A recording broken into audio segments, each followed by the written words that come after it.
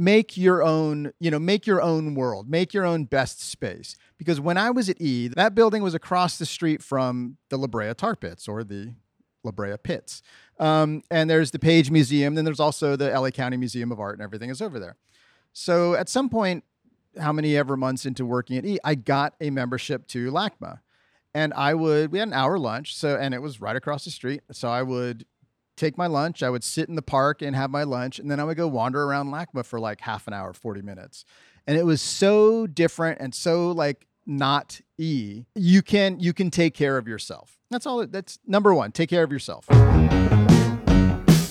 Hello and welcome to Here in LA, Valley Glen edition. Today we talk with Rob Takata, a native Angelino who grew up in Monterey Park in the SGV to a family of mixed background.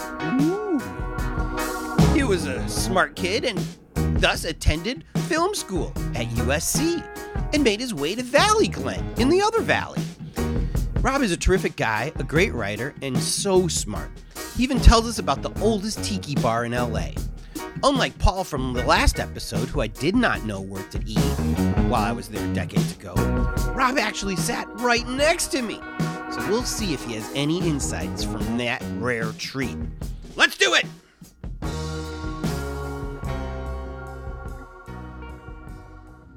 Hey everybody, I am not here in Virgil. Where do you live? Valley Glen. It's confusing because it's in the valley, and there is Valley Glen, and then there's also Valley Village right next door, and those were all, I believe, subdivided from the greater Van Nuys thing. So it is a bit of a word salad out there. You're a smart dude. I was. What happened? No, you're a smart dude. Got old. And so that's another reason you're going to be great for this podcast, is because I'm going to ask you stuff about LA. You're a native? Yes. Native Southern Californian, Los Angeles County area person. My claim is I was born in the 213, but the 213 was much bigger back then. But you're almost hesitant to say you're a native Angelino. Well, I wasn't in the city of Los Angeles, so I don't want anyone to fact check me and call me out, and then I get canceled for claiming Angelinos. But I have lived in Hollywood. I have lived in West Hollywood. I've lived in the Valley, so I am.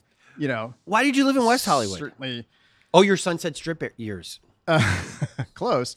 No, I mean, I moved out. I had been living with someone. We split up. Had to find a place. I found a affordable at the time apartment, like right near Fairfax and Santa Monica, right where I found out in the first year where the Gay Pride Parade starts, which I found out early one Sunday morning. Fairfax and Santa Monica. Yeah, there's a Whole Foods there now. There's a tiny post office. Right by the Grove. No. Santa Monica Boulevard. So why can't I picture this? Well, you know where Fairfax High is. Yes. Just go up there to Santa Monica Boulevard. Fairfax Okay. and Melrose, and just go up there to Santa Monica, and you're right there. Oh, yes. It's kind of the Russian-y area. Do you watch Emma Chamberlain on YouTube? Do you know her at all? No. Good for you. I think she's 20, but she used to go to that Whole Foods all the time. And I was like, I know where that Whole Foods is. I will tell you, and this is not a great story, but when I moved there, it was a Ralph's, and it was like not a good Ralph's. It was, I mean, it like all the Ralphs have names, and they're, it's rock and roll Ralphs down the way. And this was sort of, because it was the Russian neighborhood, it was Russian Ralphs. Yeah. Like the produce wasn't good. It was just like not a good place. And then it closed. Big sign went up, said Whole Foods coming soon. And I was like, I almost cried. Yeah. And it finally opened up, and it was, it's Whole Foods. It was great. And it's a small one, but it was nice, and it's wonderful. And oddly, the parking is not an issue at that Whole Foods. Not too bad. And I was so close. I walked there. I was a half a block away from there, so I could walk there. It was magical. Good post office, too. That was right around the corner from me. I mean, that's right on my corner, essentially. Yeah. And walkable to the Okie Dog. Yeah, certainly. Yeah, if you're drunk enough. And you kind of have to be if you're going to Okie Dog, right? Okay, so tell me about Valley Glen. What's the cool place to be?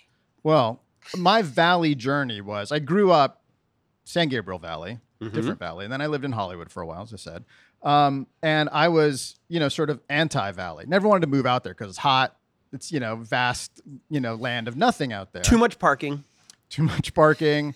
Too many. As I was moving out there going, this is the land of 2-story apartment buildings. Yeah.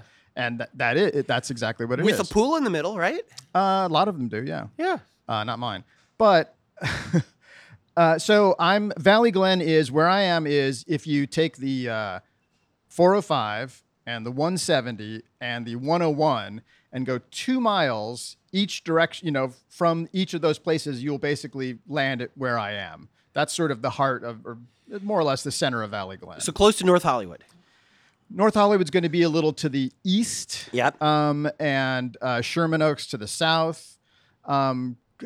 What's right directly north of us? You're going to get up into Pacoima a little further up there, but I don't know if that's immediately above us. And then sort of Encino to the northwest, and you're in the heart of the valley. It's dead center in this sort of valley, not the West Valley, not the other side of the 405 Valley, but pretty central. Super convenient to be around all those freeways.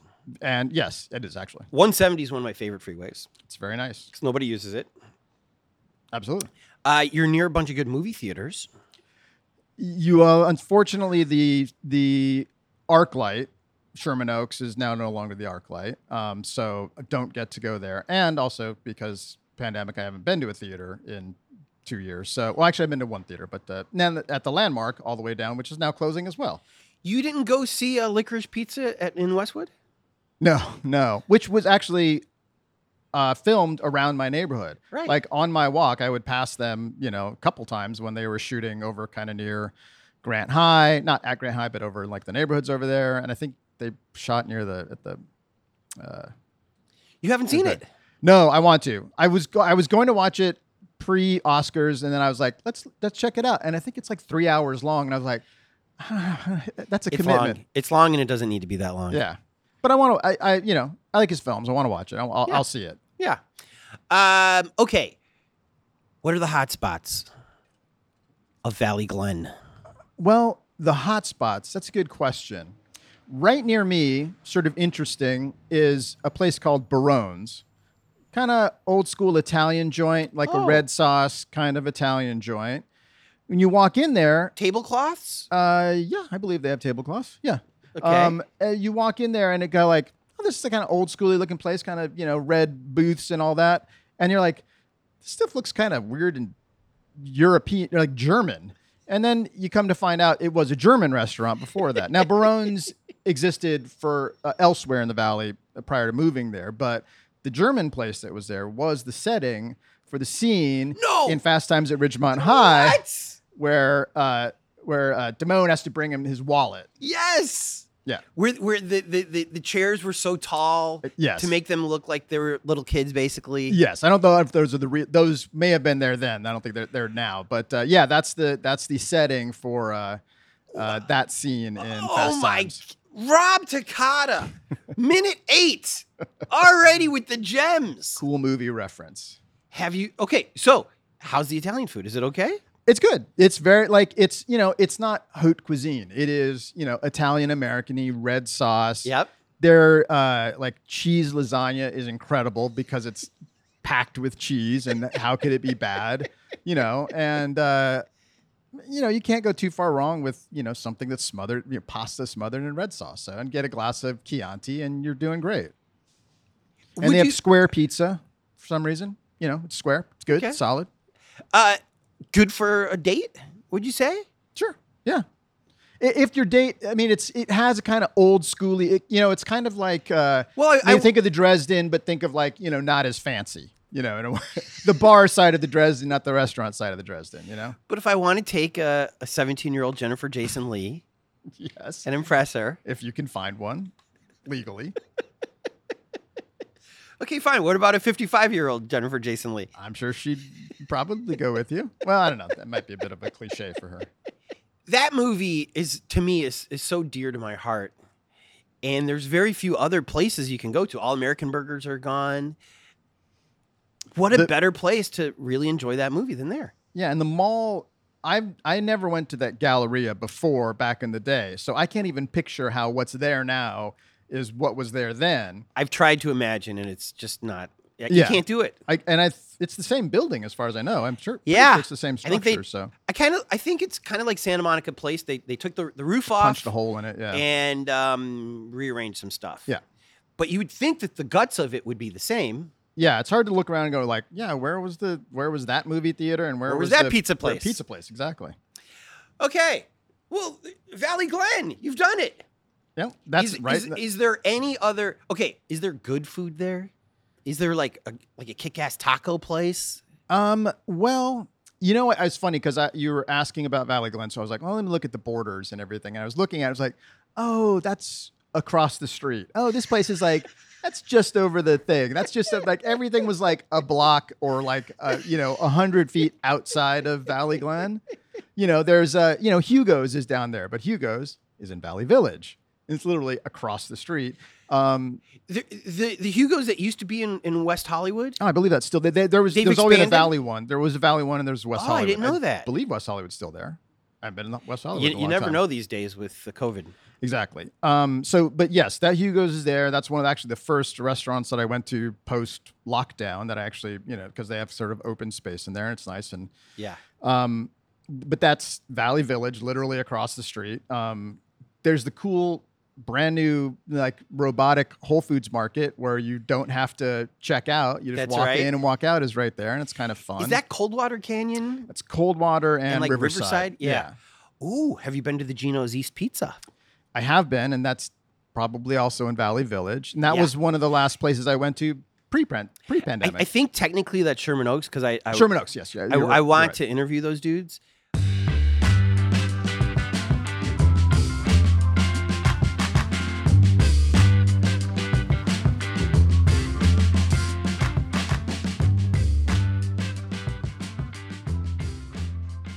Okay, Rob, you grew up where? I grew up in Monterey Park, which is San Gabriel Valley. It's the other valley. Do the people of San Gabriel Valley get pissed off when people say the valley? I don't. And they don't mean San Gabriel Valley. They always mean San Fernando Valley. I didn't care, and I don't know that other people care. I don't know if the population there now cares or thinks about it at all.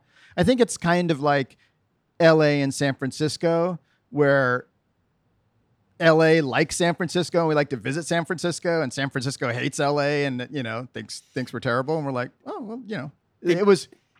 They pretend to hate us. Yeah, I don't know that there's not an intense rivalry between the two, and they're very different, but they are different places. Well, I ask because I get fact checked all the time because I love saying the valley, and there's always going to be a commenter like, which valley, Tony? Whatever. Everyone knows what you're saying when you say the valley. Okay, so you grew up in Monterey Park.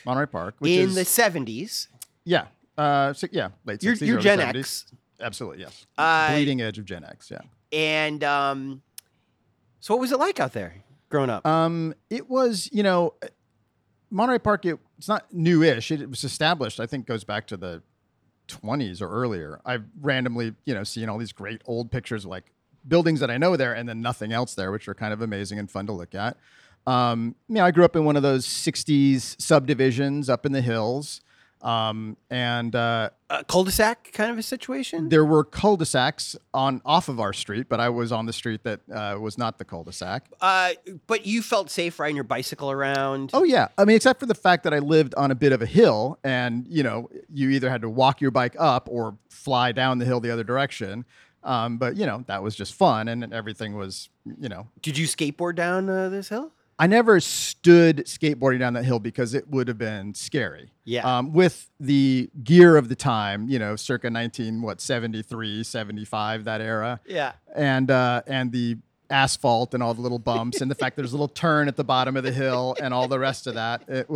We would do the catamaran where it'd be two people sitting facing each other on the skateboards and you could put your legs across the other person. And that seems even more dangerous. It seems like it is. And I'm trying to remember how we managed to maintain or not maintain our speed, to slow down. But right. But yeah, I mean, it's like everyone refers to, back then we could be out until the lights came on. I walked to school in third grade. Yep. So when I'm 8 years old, used to go down to the Save-On in Atlantic Square and get ice cream and whatnot. Did you lock your bike in front of the Save-On? Yeah, I probably did lock my bike back then. Yeah. I don't know. Did you lock your bike in front of your buddy's house? Because we didn't. Probably just dropped it inside or so. I don't know that we left it out. Might have left it out in front. That was the thing. That's how you knew your buddies were at your friend's houses. Shitload of bikes. Probably right. Yeah, on actually, their sides. Yeah, I don't think. Yeah. Not even kickstands. Just throw them down. That's probably a little anal. I probably put kickstand down on mine. Had it. There was always one. Use it. I would have kicked it off. Kicked it over. But I think those were better times. Is this us being old men? Oh yeah. Yeah. All old men think this way? Yeah. Remember when milk was a nickel? Yeah, exactly. I mean, yeah, it's the exact same thing. I'm thinking of the ice cream cones that were like 20 cents and they were enormous. Did you have ice cream trucks out in Monterey Park? There were. I didn't frequent them that much, and they didn't stop on the big hill that much either. You kind of had to go out there and wave them down. But by the elementary school nearby, there would be one that was parked out there after school every day and stuff. And Rob Takata, half Japanese. Half Japanese, yeah.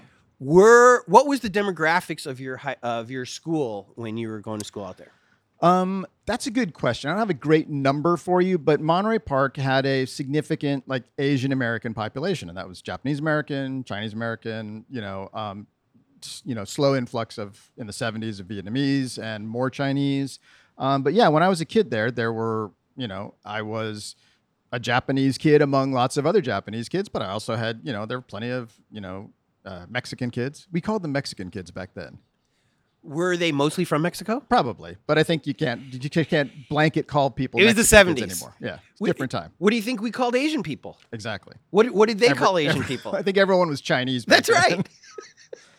Did you take offense when they called you Chinese? Well, that's the weird thing. So I was a weird crossover. So Asian people, Japanese American people, especially, they can sniff out the hapa, which is the Hawaiian term that we in a crowd, and we weren't so Asian that white kids would shun us.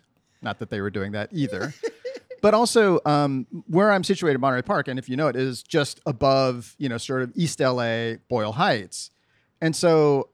I looked as Mexican as I looked white, as I looked Asian, really, depending on what crowd I was among. So, it was, I think I sort of either flew under or over a lot of people's radar and it wasn't a thing. It just kind of wasn't a thing. As somebody who doesn't look identifiable, it's a superhero, isn't it? Superpower, isn't it? Somewhat, yeah, yeah. Or at least the belief that no one cares or no one notices was enough of a shield to get by back then, I think. But you're totally right, though. The tribe knows who you are. Yeah. Which is great. Because that's really the only ones that I want to know who I am. Often before they even hear your name. Well, on the Asian side, the name stands out, obviously. Right. Although I have people that knew me for many years, knew my name and thought I was Mexican. I was like, really? Come on. But you also have this comic book store guy mentality from The Simpsons, which is you do know more than the average guy, and you will look down on them and judge. And so if they said to you, hey, okay, we want the black guy and the China guy to be on our kickball team, you'd be like, does Takata sound Chinese to you, sir? Exactly. Yeah. Were you that kind of a kid? I probably would be amongst people I know. I don't know if I'd call out a stranger, but then I probably wasn't playing kickball with a lot of strangers back then, probably at school. And that's the thing. Where I was, there were, Itos and Kitagamis and Kanagais and all those, in my classes and stuff. So there were a lot of, Japanese kids. And just kind of was it wasn't odd. It wasn't like out of the ordinary to be among Asians. Mom or dad was Japanese? Dad. Did dad want you to really embrace your Japanese side? That's the other thing from from the family. There was not a ton of pressure to be any particular thing. My dad was born in California and all his family, his parents were immigrants. But my dad and all his siblings and everything were born in Northern California near Sacramento. And so, they're American. They were the Americans that got thrown in camps, in 1942. Oh, really? Yeah. So, Wow. so there wasn't, Your dad was in a camp? yeah, my dad, grandparents, all his siblings and everything. Did that fuck him up? Did he talk about it? I can't say that it did. Yeah, he certainly talked about it. It wasn't a hidden away thing or anything like that. It was a weird thing because, and you can talk to Japanese, like if you talk to Japanese American kids of my age, Yeah. about that time growing up and parents talking about it, you'd hear your parents talking about camp. And you were like, camp. All right. And it didn't really register. And over time, you started to understand and figure out what it was. And because schools weren't teaching about it, certainly. I'm sure Yeah. you didn't learn about it when you were in grade school Nope. or even in high school. Nope. And most people didn't. And, I did learn about it over the years, but it was never a hidden away thing. It was never there was no push to make me more Japanese or less Japanese. I didn't, my dad didn't force my brother and I to go to Japanese school, which is Saturday, language school, a bit of a acculturation and things like that. And at the time, thanks, I get to watch cartoons. Now I'm like, Dad, you should have forced us to go to Japanese school. I could, probably get a better job, that sort of thing. Or I could at least order in a restaurant or whatever. But so yeah, there wasn't a big, press to be one or the other thing or, both. And I think that's kind of, I sort of flow freely among them pretty easily. But I know that's not unique. I know, in fact, weirdly, younger generations are having more problem with it than certainly I had when I was a kid. And I think we're sort of in a weird sweet spot of, even though I was born when, and I know it didn't apply as much to Asian Americans, but when like the Loving decision came out, it was around basically when I was born. But that time, and in California probably helped being out here. Yeah. It didn't feel like or seem like an issue. Did any of the girls not want to date you because of your Asian half side?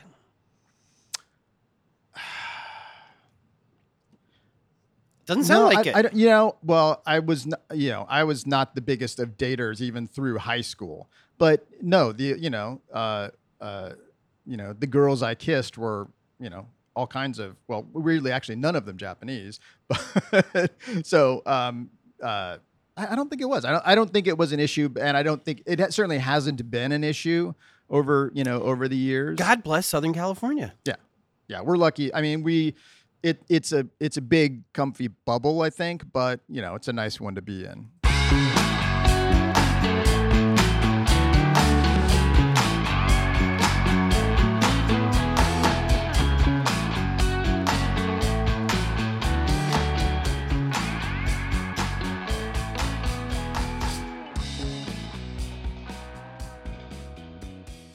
We worked at E together.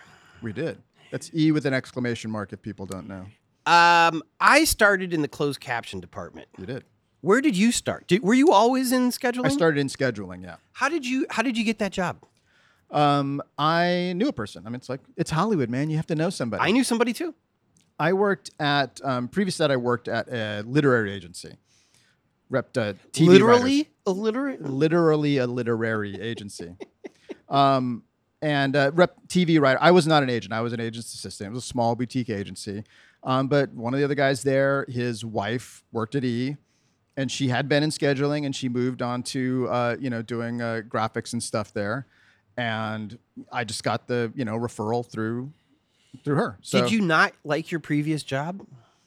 Because it wasn't like we were getting paid a lot at E.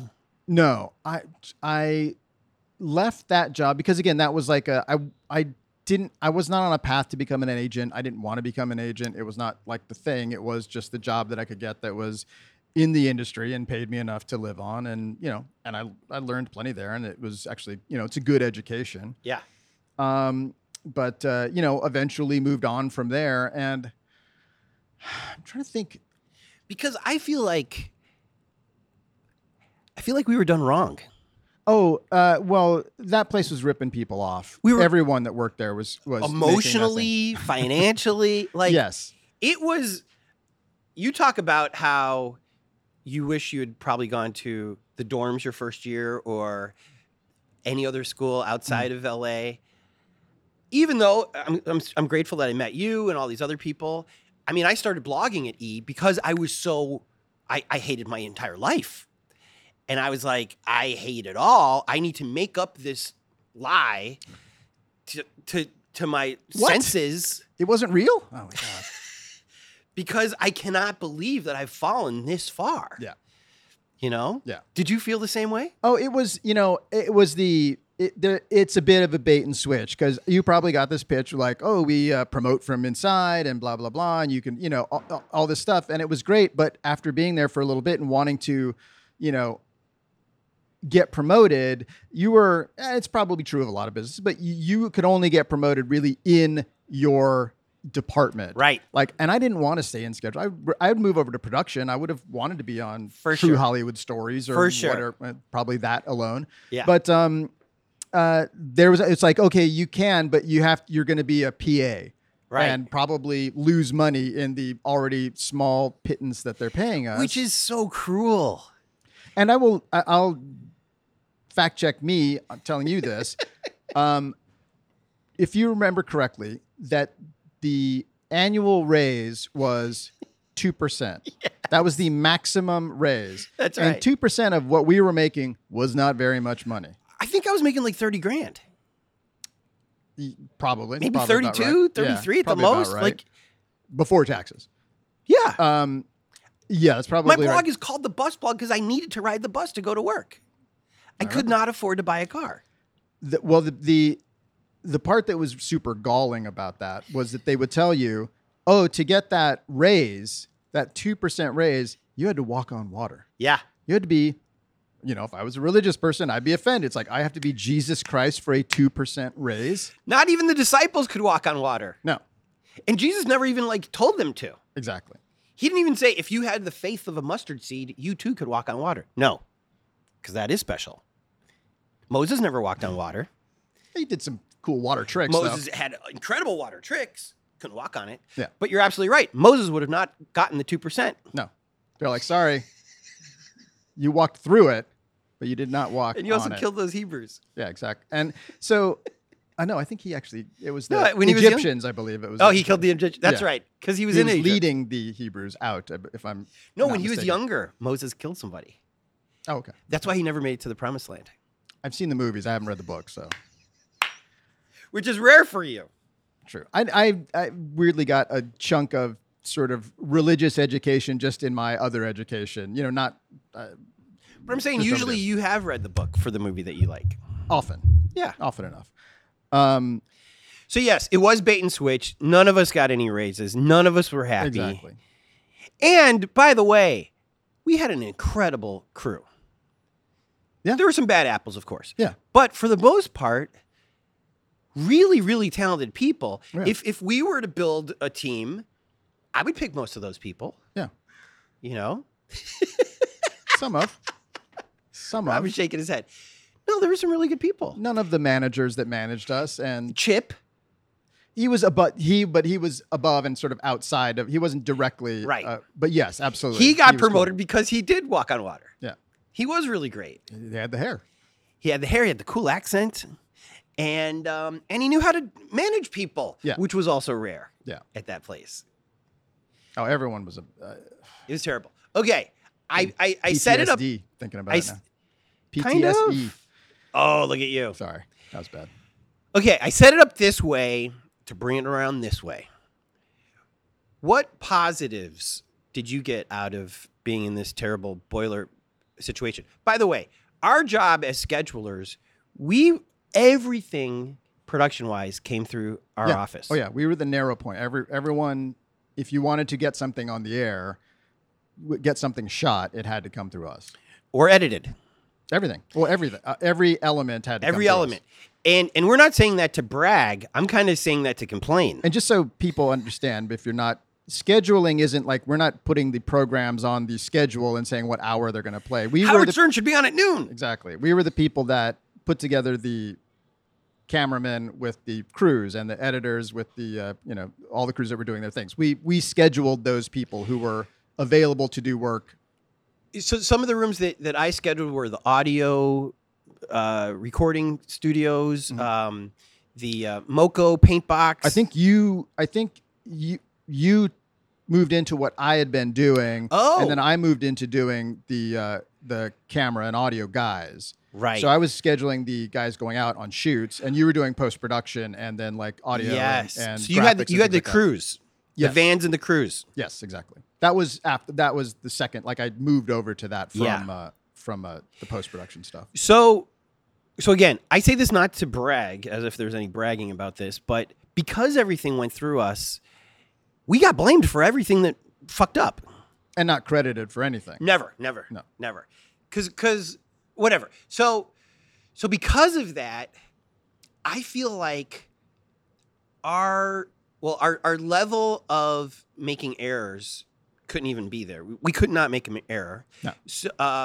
So we kind of learned how to cover our own ass. And one way to do that was we shunned phone calls because there was no paper trail. True. The phone still rang off the hook. True. But we would say, write an email. Yeah. You were great about it. Oh, put it in writing, or I'm not going to do whatever you're asking because I need you to ask me for it. And then you'd hang up. Yeah. Because they always want to debate. They're like, come on, I'm driving on the one. It's like, I don't care. Email us what you want. Yeah. And after a while, we trained the whole studio how to work. Yeah. And everything came through email. We still made mistakes. I mean, mistakes happen.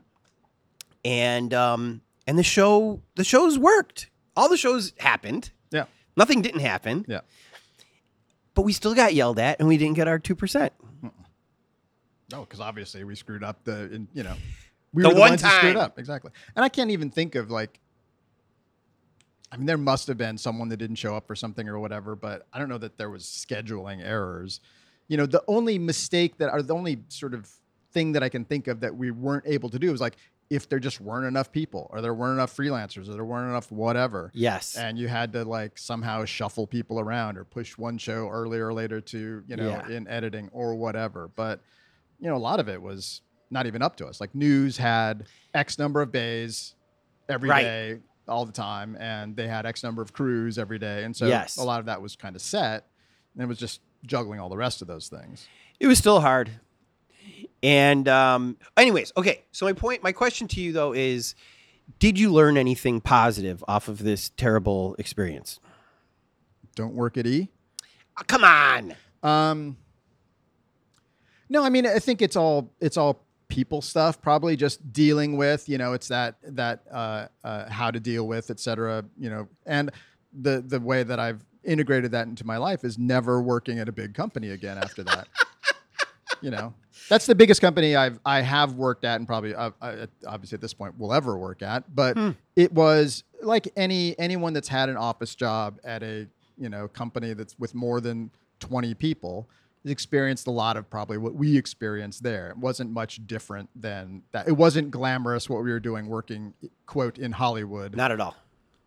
Not one bit. No. I mean, LL Cool J played our party. That was nice. Did it? You don't remember that? Oh, that was probably after I left. Right after you left? Yeah. LL Cool J played? It was. I'm sorry to hear that. He was great. Who's the guy? Are you an LL fan? Dated. I would have been into it. That would have been fun. He would have been the best one of all the ones that had been there because it was. Who's the guy that dated Jennifer Aniston? Dreadlock guy. Brad Pitt from No, True Romance? Earlier. No, I can't. That's actually good. I can't remember the bands that were there, but they were always kind of like on the down. It was always sort of on the downswing kind of bands, which was bizarre because E tried so hard to be the center of Hollywood entertainment. They never got exclusive interviews. They couldn't even afford the music, so when they did do like a Rihanna special, it was always fake canned music. Yeah. Meanwhile, a week later, VH1 Behind the Music was 10 times better. Yeah. I mean, it was odd. Well, they just didn't spend money on anything. I mean, like if you sit down and watch a true Hollywood story and pay attention, you will see the same moving still a half dozen to 10 times. You will hear the same music cue, which is not music actually related to whatever you're watching. It's music that sounds kind of like that. Like there's a Sammy Davis Jr. Loved that one. Great singer, musician, dancer. Not one lick of music by Sammy Davis Jr. in that thing. Which, okay, they must have made a huge profit on all of these low budget, low paying employees.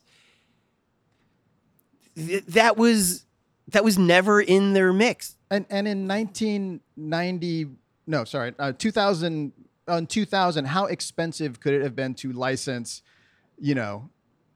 Candyman or something, Mr. Bojangles at that point in time? Also, these are infomercials for these people and for these music catalogs. Well, he was dead at that point in time, but yeah. But his what do you call it? His estate, would have loved this. His label, Capitol or whatever, would have loved this. You couldn't have worked out any kind of a deal. Okay, fine. We'll do another one about Dean next week if you give us the music for Sammy this week. They never even tried, it seems like. Yeah, they just didn't. It was cheap. It was budget. They were just, everything was, low budget. And that's why they went from that stuff. It actually required them to do work and write stuff and find assets to, you were there when it was Anna Nicole Smith, and she's just the predecessor to the horrible, Kardashians and all that.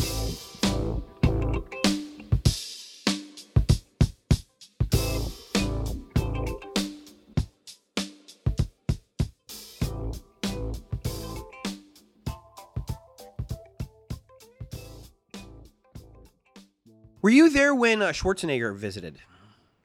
No. He was governor, and he was going to visit the news. If he didn't show up. Oh, if he did, I don't remember it. I certainly don't remember it. The only celebrity, quote, big quotes, that I remember coming anywhere near where we were was Dr. Drew walked past us one time because they were shooting something out on a balcony nearby there. Right. And then right before I left, the girl from Survivor started working there. Yeah. From the first Survivor. Yeah. That's Jenna? It. Maybe? Yeah, I think so. Yeah. Yeah. That's as big as the stars got. You never went down to the studio to poke your head in when somebody was there? For news? No. Yeah. No. I did. I knew Cheryl Hines, who's on Curb. Yes. I just knew her from before, from friends at the Groundlings and everything. So one time she was coming in, and I just sort of said hi to her as she was going in, and was just like, that was it. And other than that, yeah, it's not glamorous in the least. No, it's the opposite of glamour. I do still have an coffee mug that I use. I used to have. I think I still have my Talk soup bowl. Because remember, they would have little like rummage sales. Yeah, they would charge us to wear and use paraphernalia. And the mug I have is something that I got for free. So that's the only reason I have I think I paid $5 for my Talk soup bowl, which lasted 20 years. I tried to flip it on eBay. Nobody cared. Okay. Let's wrap it up with Valley Glen. Where do you live? Valley Glen. Valley Glen. Look, it's a nice, it's suburban. People think LA, like we were talking about, is, it's just all Hollywood. And it's not all Hollywood. It's mostly not Hollywood. It's suburban. It's, you are surrounded by these warehouses that have all of the costumes and all of the stage, stuff and all of the post-production stuff. But it's all plain warehouses, and you don't recognize it from the street. And it's mellow. You're making it sound like, remember Punch Drunk Love? Yeah. Speaking of another PTA movie? Yeah. Remember when Adam Sandler was working in that like bad warehouse? Yeah, it's probably out. It's probably not too far from where I live now. I'd probably have to go back and look at it and figure it out. But yeah, because Anderson he grew up in the Valley. Right. That's all his area. So that's why it's a lot of that stuff. But you're absolutely right. When I was growing up in Illinois, I only pictured Venice and Santa Monica Beach. Hollywood Boulevard. Maybe a little bit about that. Yeah. And that's kind of the reason I'm doing this podcast is I'm trying to show people, no, LA probably has more in common with wherever you're from. Oh, absolutely. Than it does, where you think Brad Pitt is right now. Oh, LA's history is it was agricultural, and then it was oil, and then it was industry. And, it was all these things that have, moved on from here. They made cars here. They made planes here. They made wine here. But that's, again, all in the past. And they've made a lot of porn here. In the valley. Rob Not Takata. my part of the valley, but yes, definitely out in the valley somewhere. But yeah, it's mainly suburban where I am. LA Valley College is nearby. It was a night. I'll say this: when lockdown started, I started going out for a daily walk because you had to do something to get outside. And so I just walked around through the college and just around the area, and got to experience it. And it's a pretty decent, pleasant enough place to walk. You see coyotes pretty regularly. Do you? Yeah, yeah. Oh, It has. Oh, this is a very nice feature. do I want to see coyotes regularly? They don't bother you. They won't bother you. They're scaredy cats. And if you had a small dog or cat with you, they might be interested. But otherwise, they just trot away. Nice thing about Valley Glen, the Orange Line busway cuts through Valley Glen. But along the Orange Line busway is a little path, little pedestrian and bike path, and that was a big part of my walk. And it's pleasant. There's, you're just behind people's houses. It's, there's a lot of, it's got trees and, it's quiet, and it's a nice little thing sort of in the middle of town. So if you really did want to come here through public transpo, you could just take that orange bus. It's the Red stop Line. is a stone's throw from where I live. Go down to the Red Line. Yes, I absolutely could have, but I would have had to be on a bus and a train. Right. When there's I don't know, how many variants do we have? Have you dodged all of them? Yeah. Me too. Yeah. But like I said, the reason I'm, didn't want to do stuff indoors is in the past 4 to 5 months, I've seen more people Me online too. posting about how they got it, how friends got it, than I did at all in 2020. Yeah. And so I'm like, well, yeah, I'm that's why I'm. Why do you think that's happening? Well, because everyone thinks everything's okay. So they're going to concerts and they're going to restaurants and they're going to bars and they're, going on podcast. Everyone's living like, everything's no big okay. deal. So yeah, that's why I sold my tickets to a concert last weekend, and why Who are you supposed to see? Tears for Fears, Oh, Garbage yeah. opening, and a lot of people I know went. Yeah. And I just was like, it's not right, comfortable for it. I saw videos on YouTube. Yeah. Didn't seem that. I've seen Tears incredible. for Fears before. I've seen Garbage before. Garbage is great. They're both great. Yeah. But it's just, I didn't get to see them this time. Were you able to sell your tickets? Yeah, a little bit of a loss, but was able to sell them. Yeah. It happens. But yeah, that Valley. Sorry, No, go ahead.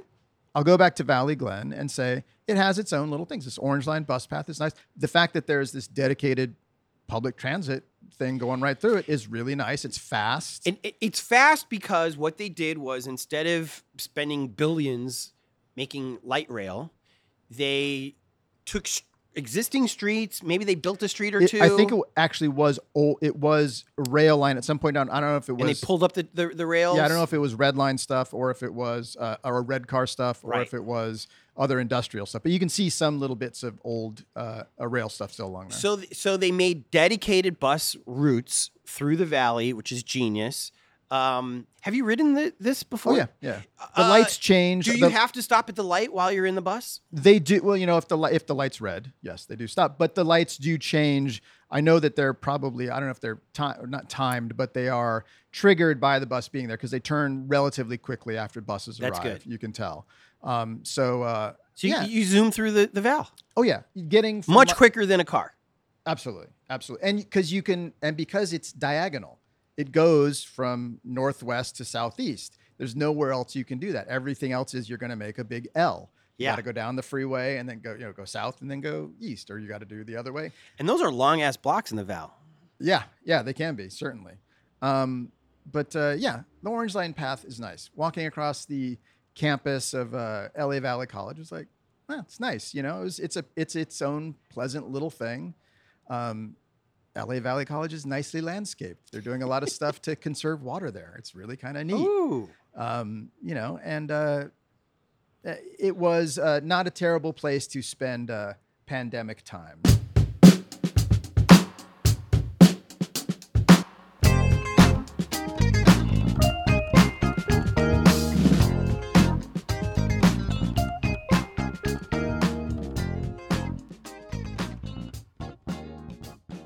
All right, Rob, before we go, Is there any other place in Valley Glen that I want to impress a girl? Well, they'll say they are in North Hollywood, but they're very definitely in Valley Glen, is Tonga Hut up on Victory. And Tonga Hut is the oldest tiki bar in Los Angeles. What? Oldest, continuously operating, was open, I don't know, like a year or so before Tiki Tea, I believe. And it kind of fell into sort of local barfly joint for a while. But then in the last 15 years or so, it was sort of reacquired by some true believers, and they've put in a lot of decor, and they have events there. They have parking lot events and sales, and they have bands, and they have rum club, which is great. Learn about rum. One of my favorite things. Are you a tiki drinker? Oh, absolutely. Yeah. Actually, again, going back to pandemic, one of the things I learned how to do was make a Mai Tai during pandemic. Is it hard to make? It's got a bunch of ingredients. It's got, 8 ingredients in it. And then there's, I was making zombies and Navy grogs and all the other stuff too, because it was fun and I didn't have anything else to do. So I could sit there and didn't have to go anywhere. So could drink as many fruity drinks as I wanted to. How interesting that the lie is we're in North Hollywood. I think it's because people know North Hollywood. Like if you say Right. North Hollywood, generally people have an idea. And if you say Valley Glen, like you, have no idea where it is. Well, but you've educated us. And they are a stone's throw from North Hollywood. Like if you cross the 170, I think then you're in North Hollywood. Yeah. They're not far from it, but they are actually within the confines of Valley Glen. So this is Tonga Hut. Tonga Hut. Free parking? They have a parking lot, minimal parking in the parking lot, and there's a neighborhood behind them, and you can find street parking usually. Although but you know what? Take a Lyft, take an Uber, because There you're going to you be go. drinking. I live a mile and a half away from there, and I don't know last how many ever times I've gone. I've taken a ride share over there because You're going to get wasted. yeah. I love the Tiki Tea in part because the drinks are really strong, delicious, Absolutely. but they can be a little pricey. Is it the same over there? The drinks aren't cheap, but when you're paying, $15 for a drink or $18 for a drink, it's got 3-4 ounces of alcohol in it. It's strong. And some of those rums are, overproof rums. So you're getting a lot for your money. You don't need to drink too many zombies or too many Mai Tais to, start feeling like you're in the tropics. You're basically getting 2 drinks anyways. Yes, and even the lightest, smallest drink in most tiki bars is going to be a double, Right. at least. And that's the problem is they go down real easy, and then you don't realize that you've had 5 doubles, and you're a little bit woozy by the time you leave. And I imagine a really good vibe in there. Yeah. It's a mix like Tiki Tea. You go certain nights and it's the sort of true believer Tiki file people are there. And then, if you go in there on Friday night, it's just Friday night people going in there and, having a party, wanting to whip it up, wanting to do something different. So it's a total, depends on when you go. Any TVs? Can I watch a sporting event? No TVs. Oh. Tiki bar. Tiki Tea is an exception, but Tiki people don't like TVs in their Tiki bars. They did actually. This is a long time ago. They did have a TV that was there, but they would just have old movies on it. Like surf movies? Yeah, a range of stuff. Actually, I totally forgot about that, but I think that's been taken down, if I'm not mistaken. But it's been a long time since I've been there. Honestly, What's this doing here? Yeah. It was a holdover, I think, from the days of it being sort of like the local barfly joint. It was just a bar where people rolled in there at 9 a.m. when they opened and, stayed there all day long. Well, I think this is perfect. Tonga Hut. Tonga Hut. And they don't open at 9 a.m. anymore. But yeah, so it's just west of the 170 on Victory, right across from the Regal Cinemas, the big, tall Oh, yeah. building there. And I think it's Coldwater. I think they're just no, not Coldwater. Yeah, Coldwater. Rob, great seeing you again. Good to see you, sir. Thank you so much for traversing from Valley Glen. Glenn, yes. It's your good friend, Valley Glen. He's your good friend. If your name was Glenn, No, I'm you saying- couldn't really live anywhere else but Valley Glen. But I'm Because saying that's what it should say under the sign. your friend. Your good friend. Yeah. You've just coined a We're your phrase. friend. What does Valley Village and all the rest of the places do? It takes Right over here is Virgil Village. Takes a village, I guess. Yeah. Well, God bless you. I'm glad you're healthy. Glad you're happy. You look Thank you. great. You You got too. a full head of hair. That's all I got. That's what I got going for me. I lost weight during pandemic You do look trimmer. by walking. Yeah, it's great. Apparently, if you move around a little bit, I wouldn't know burn anything about calories. that. Thanks you so much, my man. Thank you. Thank you for having me, man. How great was Rob? You know who we'd like to down fruity drinks with in a tiki bar? Our Patreons. When you stoke us, you're saying, yes, people like Rob matter, as do his stories, as do his record collection. Sure, you can interview a ton of household names, but you chose normal, smart, funny dudes like Rob, and we appreciate it. So shout out to our Patreons, Nancy Rommelman, Sean Atlow, Matt Mills, Sean Wallace, Greg and Molly, Jamie Taylor, Mark Johnson, Kira Ann, Barney Grinke, Ben Welsh, Henry Furman, Jen Adams, The Lonely Chair, Trevor Wilson, Bree Wild, Dougie Gyro, Christina Way Up North, and Rob and Carrie. Want to hear your name at the end of next week's show? Go to patreon.com/hereinla and give till it hurts. Also, shout out to our Angelinos. To be an Angelino, all you got to do is PayPal us $25 or more, and we will list you on the Here in LA website forever. Or in this case, the Medium page until I can get together on the Here in LA website. You will also be given a number to denote how early you got in to make the dream come alive. Angelino number 1, the delightful Allie Miller. Number 2, the beautiful George Wright. Number 3, the nearly birthday girl, Rita Joanne. Number 4, the mysterious Jason Sutter. Number 5, the brave Grant Houghton. Number 6, the probably sweating Rob Baker way out there. And number 7, the man who knows all about the foods, Kev Chang. Number 8, also in a valley, Brenda Garcia. And number 9, the man that they named Griffith Park after, John Griffiths. Just PayPal your hard-earned cash to busblog@gmail.com. Want to support us, but you're marching to protect the rights of women? Good. You can still help. Post your favorite episode on your Facebook. Post 2! Ooh! Tweet something nice about this. Anytime you see me tweet about an episode, retweet it for God's sake. You can even tell your friends. Tell them how Here in LA is spelled, and it's on Apple Podcasts, and Google, and Spotify, and now on Amazon. Jeff Bezos. Here in LA is produced by myself, Tony Pierce, and a man who knows Rob too, Jordan Katz. Editing, mixing, and music supervision by Jordan Katz. Songs by Oregon and Jordan Katz. Special thanks to the delightful Cindy for creating the logo, Jen for inspiring this, and all our former coworkers at E, especially the cool ones.